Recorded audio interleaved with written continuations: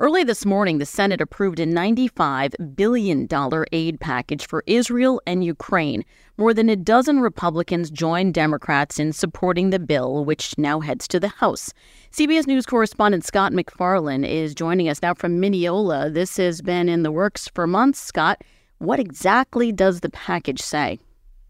It has $95 billion, most of it to help Ukraine, a lot of it also to help Israel and Taiwan. It's a lot of money that is headed nowhere.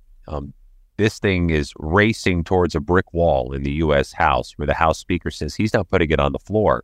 There are too many House Republicans, he say, who oppose more money for Ukraine, so he won't give it a vote. So what the Senate has done is set the table for the U.S. House, which plans not to sit down at the table. So what happens then, Scott, if they don't vote? What does go from here? What happens? Yeah, rhetorically, that's a great question. Let me give you a few options here. It may just die on the vine and be over, and there'll have to be a new negotiation, likely between Republicans in the House and the White House over how to get this done from scratch.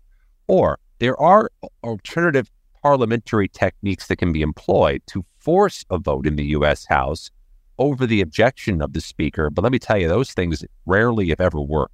There's one abstract process called a discharge petition, where if 218 members of the House, a majority, sign a petition to put something on the floor, it goes there. To make that happen, Democrats would need an awful lot of Republicans to join them in the effort. And at this moment, there aren't a whole lot of Republicans eager to defy their party leadership, defy Donald Trump, and invoke a potential primary challenge as we're about to hit primary season. All right. Hey, Scott, we mentioned that you're in Mineola today, and that's because of the special election to fill the House seat vacated by George Santos.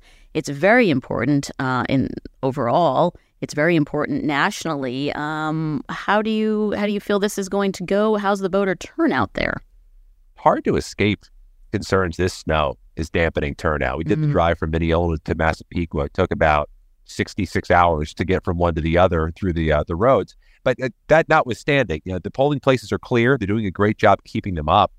But if this depresses turnout, it does raise the question, is that an advantage for Democrats who have subscribed to early voting in a way that Donald Trump has turned off Republicans from doing? Is it an advantage? Maybe. Same-day snow on a day of a special election, boy, that just invites a lower than expected turnout. Yeah, and of all races for it to happen for, right? The George Santos seat, a snowstorm hits the day of a special election. There's always theatrics when George Santos is involved. All right. Scott MacFarlane, thank you so much for joining us.